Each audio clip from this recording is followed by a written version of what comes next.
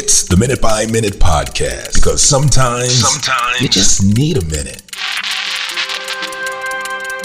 Time and time again, so many women ask me, hey, why do men lie so much? And I ask them, why do you think? Do you think they came out of the womb and said, hey, I just want to lie to women? Or do you think it's possible, just maybe it's possible, that it's a learned behavior? Meaning, maybe, just maybe, that time and time again, they've been assured by women that if they tell the truth, they won't be judged. They won't be looked down upon. They won't be subjectified. And then, after the false reassurance, the guy tells the truth, and then he's judged, and then he's looked down upon.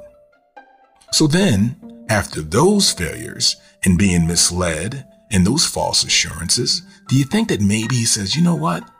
Let me see what happens if I don't tell the truth. And then they are rewarded. So before you ask yourself, why do men lie? Ask yourself this. Have you rewarded men for telling the truth? Or have you despised and punished them for telling the truth? Keep buzzing.